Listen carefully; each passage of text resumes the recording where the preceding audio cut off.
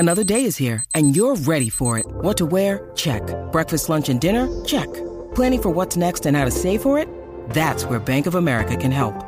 For your financial to-dos, Bank of America has experts ready to help get you closer to your goals.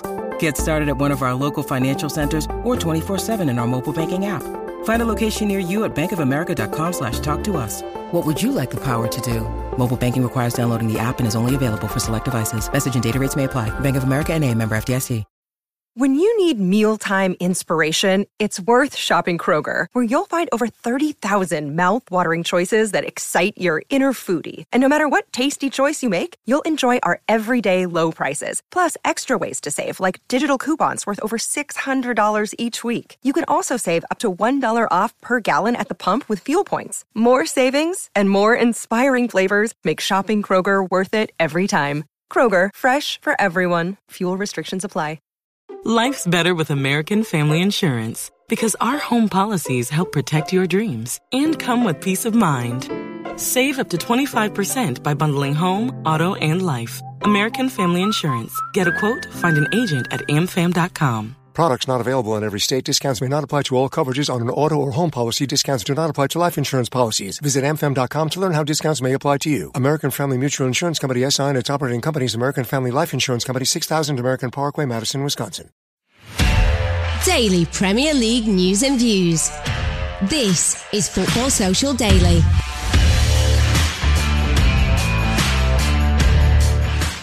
The Gunners gunned down on enemy soil last night. Captain Kane and Super Son doing the damage as Tottenham beat Arsenal in the biggest North London derby for years. But did Arsenal shoot themselves in the foot, or was there some sabotage from the match officials? If you're of Tottenham persuasion, you'd say the former. If you're Mikel Arteta, you'd be leaning towards the latter. We'll pick apart last night's crunch clash in the race for Champions League football, as well as Mikel's misgivings on today's show as Tottenham beat the Gunners by 3-0. Plus, big transfer news continues to happen, as not only has Haaland touched down in the Premier League, but Aston Villa have confirmed their loan deal for Felipe Coutinho has been made permanent. He's staying after making the switch from Barcelona. Coutinho might have been a pricey signing a few years ago, but one player who's been invaluable to Manchester City is Sergio Aguero. The legendary striker had a new statue unveiled outside the Etihad Stadium today, as 10 years has now passed since his iconic 93rd minute strike to clinch the Premier League title.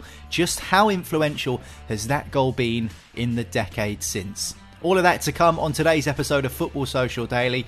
My name's Niall, and with me today we've got Joel Tudor to compound the misery on what's been a dreadful Manchester United season. We're talking about 93-20 and Aguero today, Joel. Morning, mate. How you doing? Why do you always have to trigger this PTSD? I mention it nearly every podcast now. But at least we've got Owen with us, who's going to bring some positivity, and his side actually won yesterday. So I'm going to just kind of manifest that a little bit, I think. And as Joel says, making a first full appearance, I'd say, on the show this season. And he's left it late, by the way. We're only 10 days to go until the end of the campaign. Sports Socials, Owen Carswell. Hey up, Owen. How you doing? Morning, mate. All good. Now, with that thick Lancashire accent, I'm sure you're all wondering who Owen actually supports. Joel's hinted at it. So go on, Owen. Reveal to everyone what team you're a follower of. Probably the most northern Tottenham fan in England, I would say. But what can we do? It's I've been given this burden by my father. A very happy Tottenham fan, albeit a northern one, and you can understand why. With yesterday's game in the Premier League, Arsenal against Tottenham at the Tottenham Hotspur Stadium. The North London derby is always worth watching every season, whether it be home or away, but that extra added spice last night of the fact that Champions League football is at stake, and it finished Tottenham 3, Arsenal 0. Arsenal were down to 10 men. Rob Holding got sent off, but Spurs at home in front of a full crowd at the Tottenham Hotspur Stadium. It's the first time Arsenal, I think, have played in that ground in front of supporters. They got the job done. And Antonio Conte, before the game, Owen, he pulled no punches in the build-up. He said that this was a win-at-all-costs game, because the Champions League is no doubt at stake. If Spurs had lost, they might well have been out of the running. But they did win, and they did what Conte wanted them to do. So you must be very happy this morning. Yeah, definitely. It felt like a real winner's performance, if you know what I mean. Everyone knew what the job was. We dominated. Obviously, up until the sending off, Arsenal were pretty decent for the first 10 minutes, I would say, but they didn't look threatening. Like, they didn't really have many chances on goal in that first 10. And I think, they just self-destructed, as you said. Yeah, I definitely think that that's a good word to use, self-destruct, because obviously Holding got sent off. But at that point, Spurs, they did look sort of dangerous as well. But, you can't keep getting players sent off in the big games, Joel, because it's always going to damage you. No, you're right. And like you say, I think they just self-sabotaged themselves so early on. It was, 33 minutes and the game was pretty much done and dusted. And Rob Holding lived up to his name because he couldn't start holding on to Son for half an hour. So that's the reason why he ended up walking so early. But yeah, like you say, I mean, the atmosphere looked ridiculous. It felt like before the game, even though I caught glimpses of it, you could just kind of tell that the tide was going to swing into Spurs' favour, because I feel like with Arsenal, when it comes to these big occasions against the big sides where there's a lot of stakes riding on it, they just feel to me like a deer in headlights. Like, I would never back them if it was ever an away game with such pressure on it. It just seemed like Spurs were just far more equipped. And if you think about it in terms of having Conte on your side or Arteta, if it came to a one-off game to decide something, I think everyone knows who they're going to pick for that, just in terms of like how the squad lays out. But I have sympathy for Arsenal as well, because it was basically Cedric and Holding which basically ended the game for them within half an hour, and those two are just so far from Arsenal quality that it's actually quite painful to see. Because they're just so under the quality that Arteta's probably looking for. Obviously, they've got a few injuries. Ben White probably would have slotted in there instead. But, I mean, Son literally just bullied Holding completely for the first half an hour, and it showed big time. And he just showed just his level below the rest of the team. But it was such a good performance, especially by the front two of Tottenham. I think Son's on 21 Premier League goals now. He only needs one to catch up with Salah. And that's gone so under the radar this season. I've not really seen many people talk about him in the same light as, well, everyone else. But he's just been unbelievable this season. And he just doesn't get the props he deserves, I think. Yeah, for me, it's been like that through Son's whole career. I think he's an unbelievable player. I think he's a really underrated player. And we'll come back onto the red card in a sec. But seeing as you've brought up Son, we may as well ask you about it, Owen, seeing as you watch him every week. And as Joel says, 21 goals for the season now in the Premier League. He looked annoyed to be taken off. No doubt he's thinking about that golden boot. He's one behind Salah in that race. None of his goals this season have been penalties. Do you think with the games that Spurs have got left and the momentum now that they might have gained from beating Arsenal last night, do you think he'll go on and do it and win the golden boot? I hope so. I think if any player in the Premier League deserves it, it's probably him. Like you say, like he goes under the radar a lot. And he has his entire Premier League career. I know the first season he came, he was a bit shaky, but apart from that, he's just improved and improved and improved. And I think this is a player that we're talking who's on the same level as a Mane and as a Salah even this season. Like, I don't know if that's bias, but if the goal tally is there, he can't be that far off, if you know what I mean. Yeah, I mean, he's again an excellent performance last night, and the Kane combination that he's managed to strike up, him and Kane as a partnership, I think that, am I right in thinking they've got the most sort of assists or goals between them, like the partnership goal involvements in the Premier League in history, which is just unbelievable, the partnership that those two have formed. Let's go back to that red card then, because Mikel Arteta after the game was very, very cagey and stony-faced in his post-match interview after the 3-0 defeat, Joel. He said that he couldn't tell the truth about his thoughts on the referee, otherwise he'd be suspended for 6 months. That's a direct quote from Mikel Arteta, by the way. Do you think Holding should have been sent off? Does Mikel Arteta have a case to be aggrieved at the decisions from the match officials? He felt like a Poundland Mourinho with the way he reacted at the end, the way he was talking in subliminals. Remember that time when Mourinho was like minute 24, minute 75, go and check them out, and then didn't say anything else. I think it was the correct decision, especially the second one. He literally just swung his elbow at Son as he was going through, and it just wasn't needed at all. It just looked very naive in his defending, and it's not like he's a young defender who's still learning his craft in the Premier League. He's been in for quite a long time now, and I just think it was just very, very just silly defending, very thoughtless. Especially, I just think the occasion probably got to him in terms of feeling like he needed to win every challenge and feeling like he needed to put his body on the line every time instead of being quite smart. Especially against Son, who everyone knows has got the pace on him every single day of the week and can run in behind him. I just think he was a bit fearful of that and really tried to impose himself quite early on. But it was just, I don't think Arteta can have any complaints whatsoever, even for the penalty as well. It was just completely blatant. And like I say, it just came from the two weak spots in their side, which is Cedric and Rob Holding. And I'm sure Arteta will look at that game now and just think, next season we cannot be in a situation where we have these weak links in our side, especially against a Tottenham side which has the quality to expose it. Son exposed it within half an hour very quickly. And obviously that's because of injuries as well, but it was. I think you can't have any complaints. Well, we said it all season, Joel, and someone was actually saying it on national radio last night. I can't remember who it was, but I had a little listen whilst the game was going on, and someone was mentioning how, Arsenal, you'd expect them to beat the teams that are worse than them, as they have done all season, which is why they're up and around the Champions League positions. But in the games against elite quality attackers, and saying Kane and Son are elite quality, Liverpool's attackers are elite quality, City's are, they just don't ever look up to it. They look a bit frail and a bit fragile, but yet against some of the other teams, with no disrespect to the likes of Wolves and Southampton and Brighton and teams of that ilk that you'd expect Arsenal to beat, they get the job done. But is that something that Arteta needs to address? Because when Arsenal lose these games, they don't just lose them 1-0 or 2-1. They get hammered. They've lost 3-0, and I know they've lost by a number of goals to Manchester City. I think at the start of the season they got whacked by City. So I know City and Liverpool are a step above in terms of quality, but for an Arsenal side that dreams to be competitive, you can't be getting smashed about 3-0. Yeah, I know. I maybe Owen will agree with me on this as well, but I know that points tally basically tells you who deserves to go in what position. When you look at, for example, I mean, it is quite logical, isn't it? But I mean, when you look at... That is how the table works, Joel, to be fair. My Chloe-esque.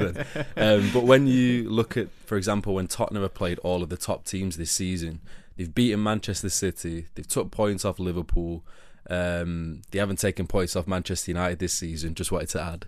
And they've shown themselves in the bigger games, whereas Arsenal, especially against the bigger teams, well, apart from the Chelsea away, but that was kind of when they were on a bit of a downward spiral, they still struggle to show up in the much tougher games. And for me, I said just prior to the podcast, I feel as though they're way more equipped for Champions League football, especially under Conte as well.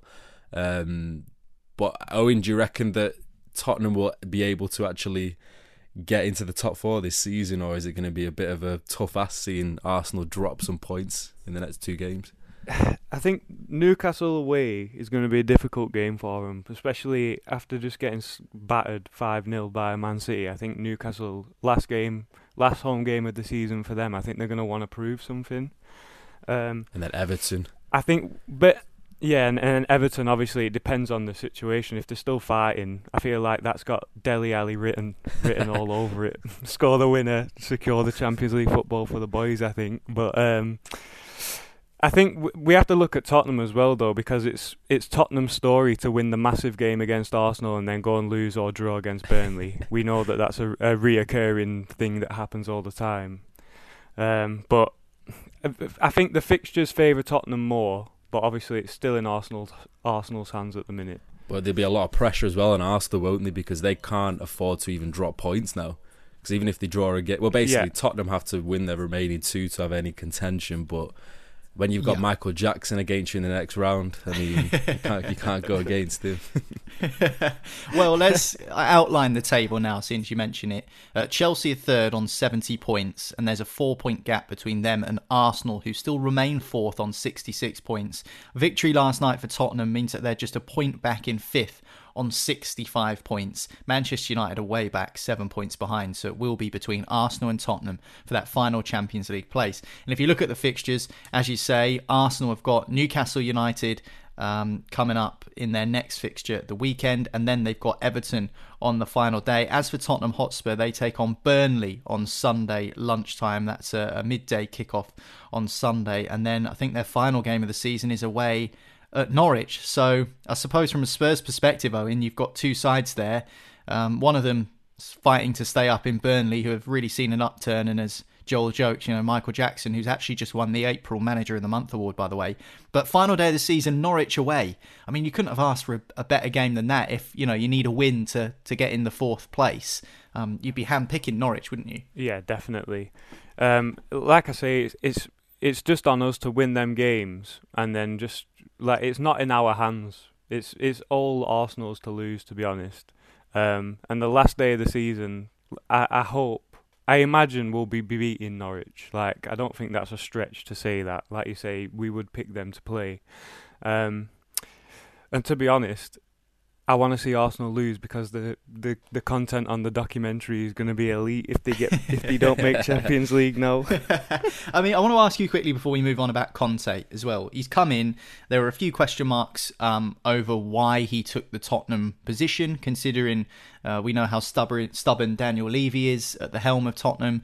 There was also a moment in which I think Tottenham lost to Burnley in a midweek game a few months back, and then he did an interview after the game suggesting that maybe he wasn't earning his paycheck and he could even walk out of the Tottenham Hotspur Stadium. He didn't.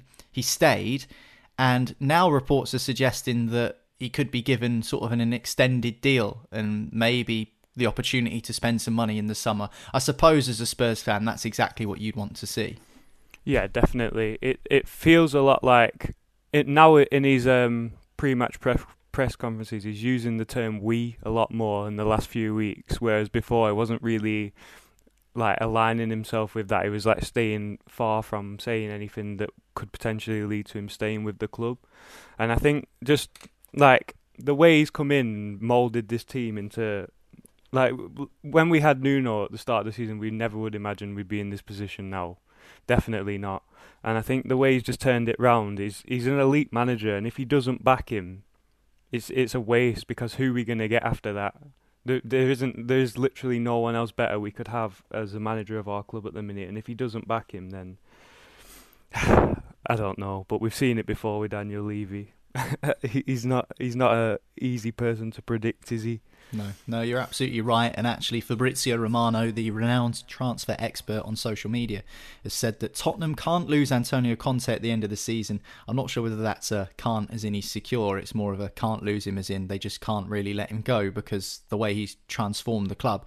And it says here that Antonio Conte will meet with Daniel Levy at the end of the season to decide his future. Well, will Tottenham's future be in the Champions League? We'll still have to wait and see because there are a couple of games to go until the end of the season. But last night's game at the Tottenham Hotspur Stadium in the North London derby finished Tottenham 3, Arsenal 0.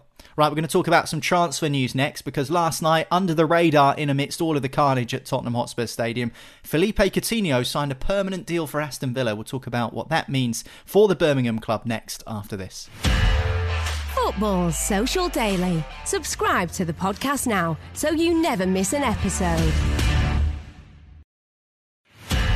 Football Social Daily. Find more great sport at sport-social.co.uk.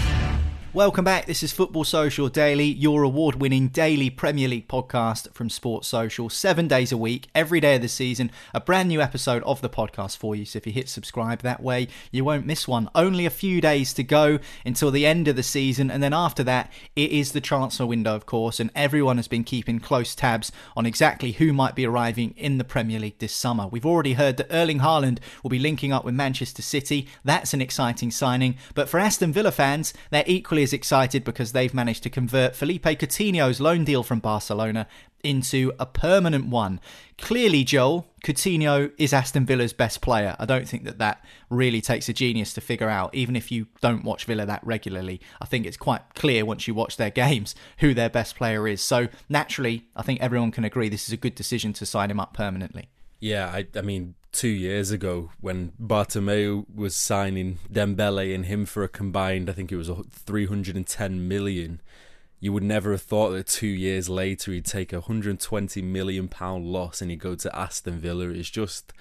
yeah, £17 million, by the way, is what Villa have paid for him. It's unbelievable, isn't it? I mean, it just shows how badly run Barcelona were to be making these kind of signings, and then suddenly it's all the legacy of his tenure there is literally showing itself. But for Aston Villa, I bet they never would have thought they'd be able to get a player of that quality, someone who's been in the Champions League a good amount of time, been in title races in La Liga and in the Premier League as well. It is a top signing, especially when I watched him on his debut against United, and of course he had to show up on the day, and I think he scored 2 goals that day. But I think he just adds so much quality, especially since the big hole that Grealish left in terms of that playmaker role, the kind of talisman in the side. I think he definitely takes over that role really nicely. And for 17 million, I mean, that's an absolute pip considering the players available at the moment. I don't think you'd be able to get a player of similar quality for that amount. It would probably be someone who's still learning the trade or is a bit unproven, but I don't think he's going to reach the levels that he did at Liverpool. I think that player has completely vanished now. It seemed to have vanished even when he first joined Barcelona, and even when he went to Bayern Munich as well for a short period. But I think it's a really good signing. I think Gerrard will be really pleased that they've been able to secure that, and I'm surprised that not a lot of other big European clubs wanted to go in for it as well, because it is cheap, relatively cheap compared to what you would usually be paying that for. So I think it's a top signing. It just shows the ambition of Villa at the moment, which you never would have thought of a few years ago when they were facing relegation, and they should have gone down if it wasn't for Hawkeye messing around on that final day. Yeah, absolutely. And I think you're right, it is a bargain when you consider they've paid £17 million for him. He has taken a massive wage drop to play for Villa, but considering he was sold from Liverpool to Barcelona in 2018 for £142 million, I don't think that there's any question that Aston Villa have got themselves a good deal, because, you know, even a player of Coutinho's quality who hadn't been sold for that massive price tag being signed for £17 million from Barcelona, I think that's a very, very good deal. I think what it shows, Owen, and I don't know if you agree, is that, you know, the club have got ambition. They've obviously attracted Steven Gerrard to the club as their manager, but the fact that Coutinho's now put pen to paper, does that maybe encourage other top quality players to come and give Aston Villa a go? I think the pre-existing relationship with Gerrard definitely is a massive factor for Coutinho signing. I'm not sure if other big European players would go. Like we say, but they're in 12th at the minute, and I know they've had a change in manager and stuff this season. I don't see them breaking into any European spots, to be honest, within the next season. So I think it just depends on how well they can finish, I think. But like I say, I can't imagine really any more big European names going there, to be honest. Yeah, I mean, it feels like maybe that they're going to need to improve on the field, Joel, if they are going to start attracting more Felipe Coutinhos. But we know Steven Gerrard has played with some top players. We know he's a well-respected player in his day, and of course he's done well in his managerial career, albeit it's short so far. Owen's right, 12th place Aston Villa. I think they've got -1 goal difference, 43 points. They're about as middle of the road as a Premier League side as you can get this season. I personally agree with Owen. I can't see them cracking into the top 7 anytime soon. What do you expect next season from Aston Villa under Steven Gerrard?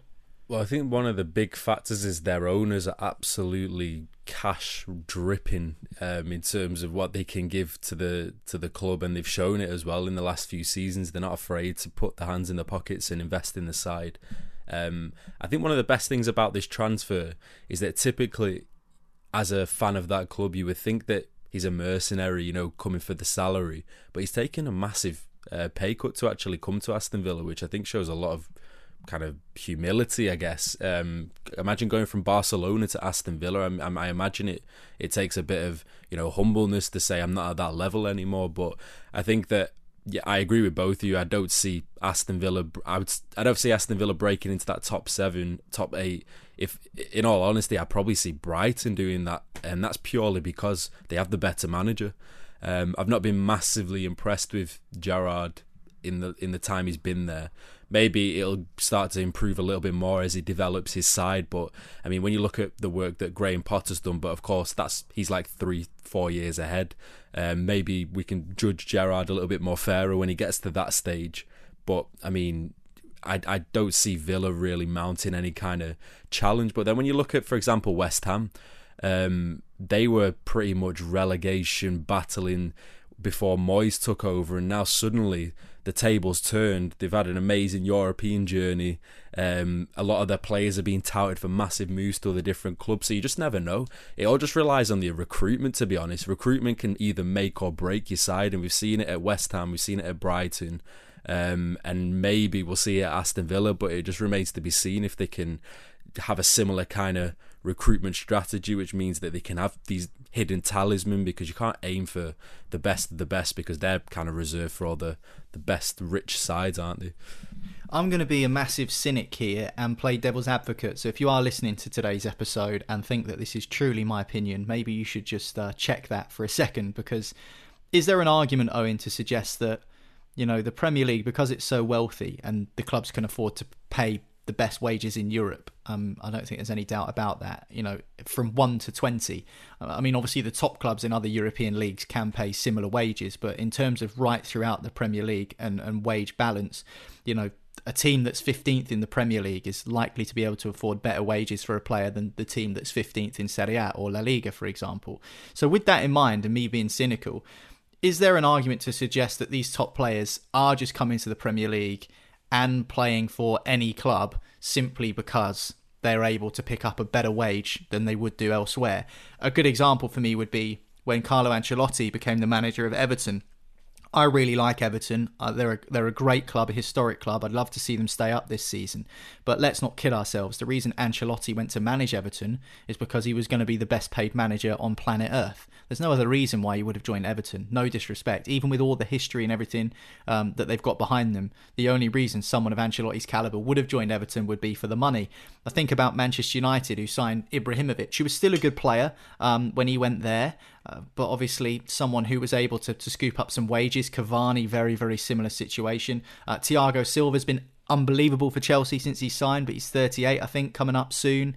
And he's still going to be able to afford to be paid a significant wage. Do you think there's an element of that to it, that you're seeing the likes of Coutinho signing for clubs like Aston Villa and mid-table Premier League sides just simply because the wages are there, whereas they wouldn't have been in any other sort of mid-table European club in a different league? Yeah, we kid ourselves to think that money isn't a massive factor in why players move clubs. It definitely is. But also, on the opposite side of that, the Premier League is the best league in the world. Like, evidently, like Man City and Liverpool, probably the best two teams in Europe. Like, they could be wanting to come to test themselves against the best players, if you know what I mean. It's like Conte said in Serie A, when he was playing, had all the best players, so all the players wanted to go there to test themselves against them. And I feel like the Premier League is that now. But yeah, I think it's delusional to think that players don't move for money. Definitely. Yeah, I totally agree with that. Felipe Coutinho, though, has signed for Aston Villa for not so much money. £17 million in the modern market is a bit of a snip. So he'll be wearing that claret and blue Villa shirt permanently from next season. Now, talking of next season, a lot of people will be looking ahead to that. Will Manchester City or Liverpool win the Premier League title this season and defend it next?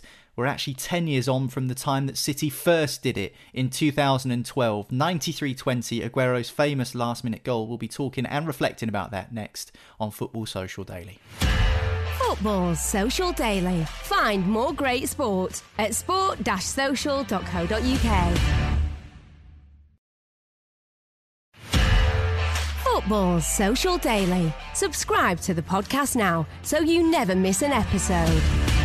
This is Football Social Daily. Welcome back. My name's Niall. I've got Owen and Joel alongside me, and it is 10 years this week since Sergio Aguero scored a last-minute goal for Manchester City for them to beat Queen's Park Rangers by 3-2 and hand them the Premier League title on goal difference at the expense of Manchester United. That goal came in the 93rd minute. 93-20 was the exact time on the clock, and that's what it's colloquially referred to both in the Premier League and of course by Manchester City fans. 10 years on since that moment. I remember exactly where I was when that goal went in, Joel.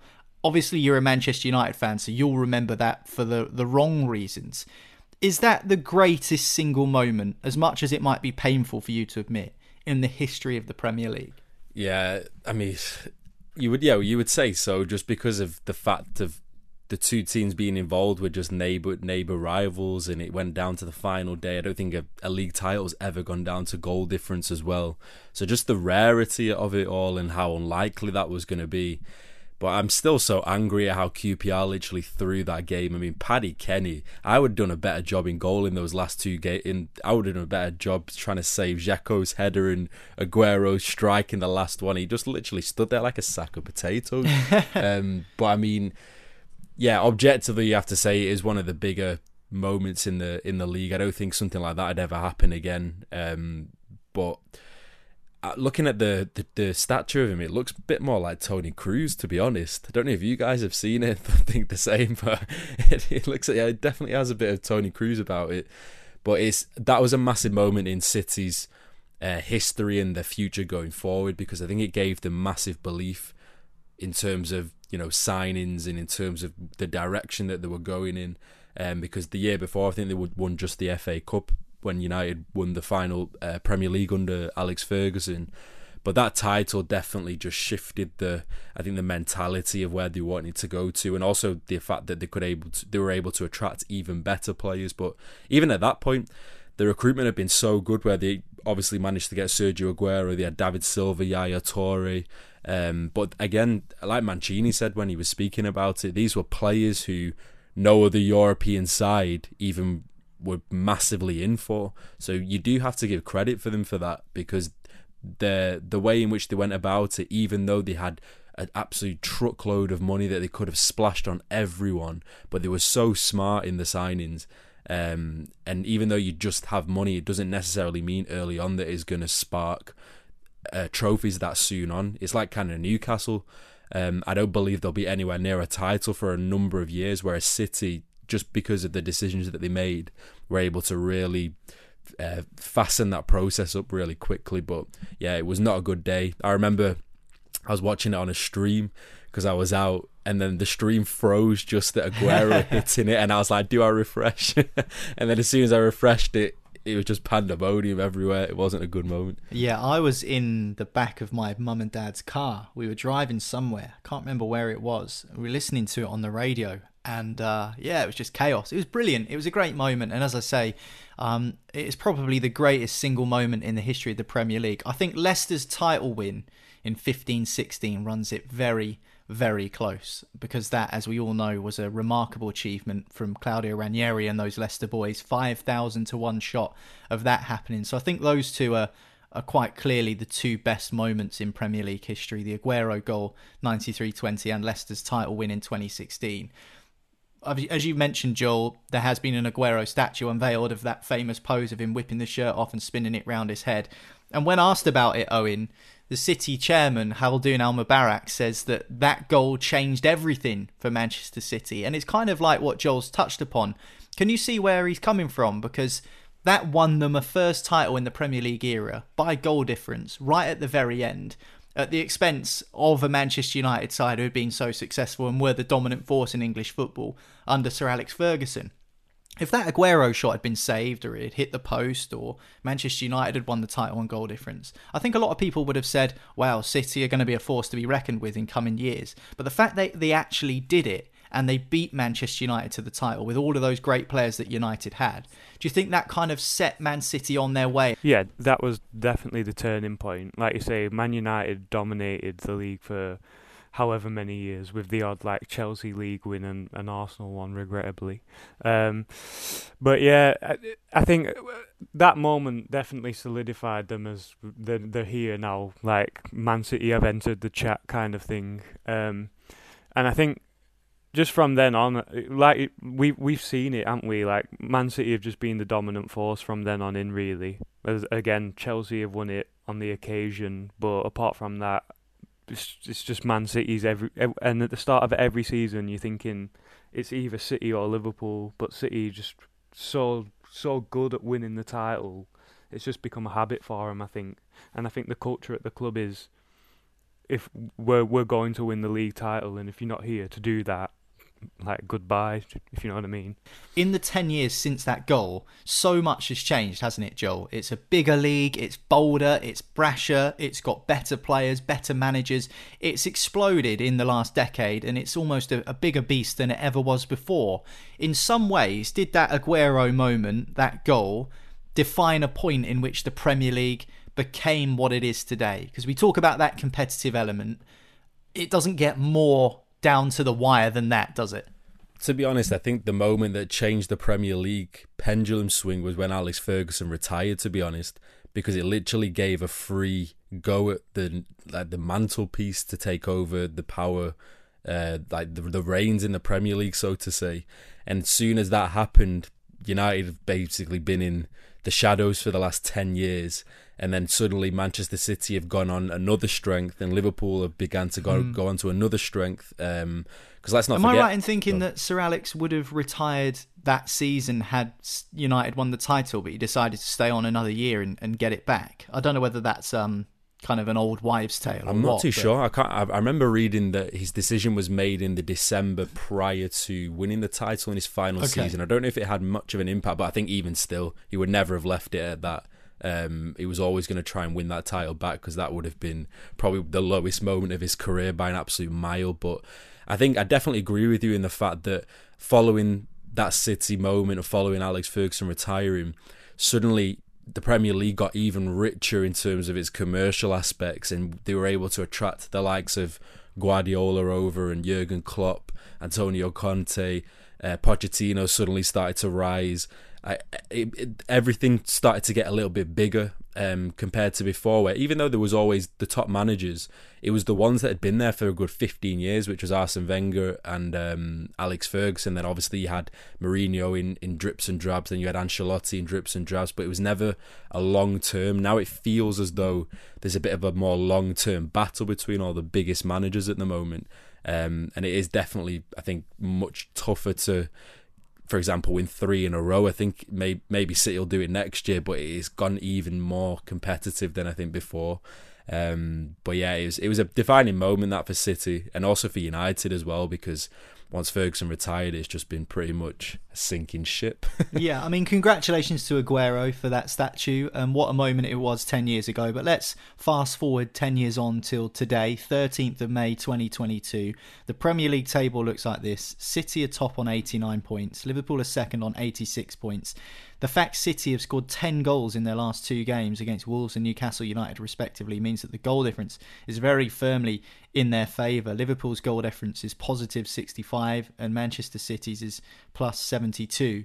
So it doesn't look like we're going to get a goal difference scenario, Owen, but do you think that we'll have another 93-20 scenario come the final day of the season next Sunday, or do you think that it will pretty much stay as it is? I think we all dream that that's going to happen because it's great for the neutral, but I can't see it, to be honest. I think the getting knocked out by Madrid in the Champions League really lit a fire under all the players, and they just come back with a vengeance, to be honest. Like, they're not going to win that. They're not going to go this season without winning something, especially after that disappointing result, I think.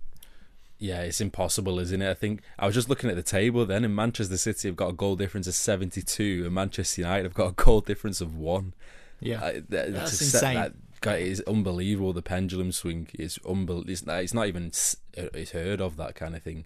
You say it's impossible. I don't know if you guys managed to take in any of the lower league football over the last couple of weeks, but Bristol Rovers needed a 7-goal swing to get promotion from League 2 to League 1. They had Scunthorpe United, who were the relegated side, on the final day of the season, and they won 7-0 and got promoted in the automatic promotion spots on goal difference. Well, Niall, I think the fact that Liverpool have to play Southampton, and we know they love a 9-0 thriller, I wouldn't rule it out so just yet, considering that. Going all Kevin Keegan. I would love it if that happened. I would absolutely love it if that happened. Joel, Owen, great to have you on. Thanks for your time as always. This is Football Social Daily. That's us done for another week, but we will be back again a little bit later on with the Dugout. Talking of Southampton, I'll be joined by two former Southampton players. Difficult for me as a Pompey fan, but they're two good lads in Francis Benali and Dean Hammond. We'll be talking about this weekend's upcoming FA Cup final between Chelsea and Liverpool and what it's actually like to play under the arch, as Dean Hammond's someone who's experienced that. We'll also be talking about the big games in the top flight this weekend. Leeds, Burnley and Everton all have massive games. Leeds at the moment 18th. Can they avoid returning to the Championship after only 2 years back in the top flight? We'll discuss that. And we'll also talk about what actually happens at the end of a Premier League season. Are players well and truly on the beach at this stage? We'll get the mindset of a player from those two gentlemen a little bit later on. If you hit subscribe, you won't miss the Dugout. That'll be out around about 7:30 UK time Friday evening. We'll catch you the other side of the weekend where Fergal Brennan will be back looking back across the weekend's action. But we'll see you then here on Football Social Daily. Football Social Daily. Find more great sport at sport-social.co.uk.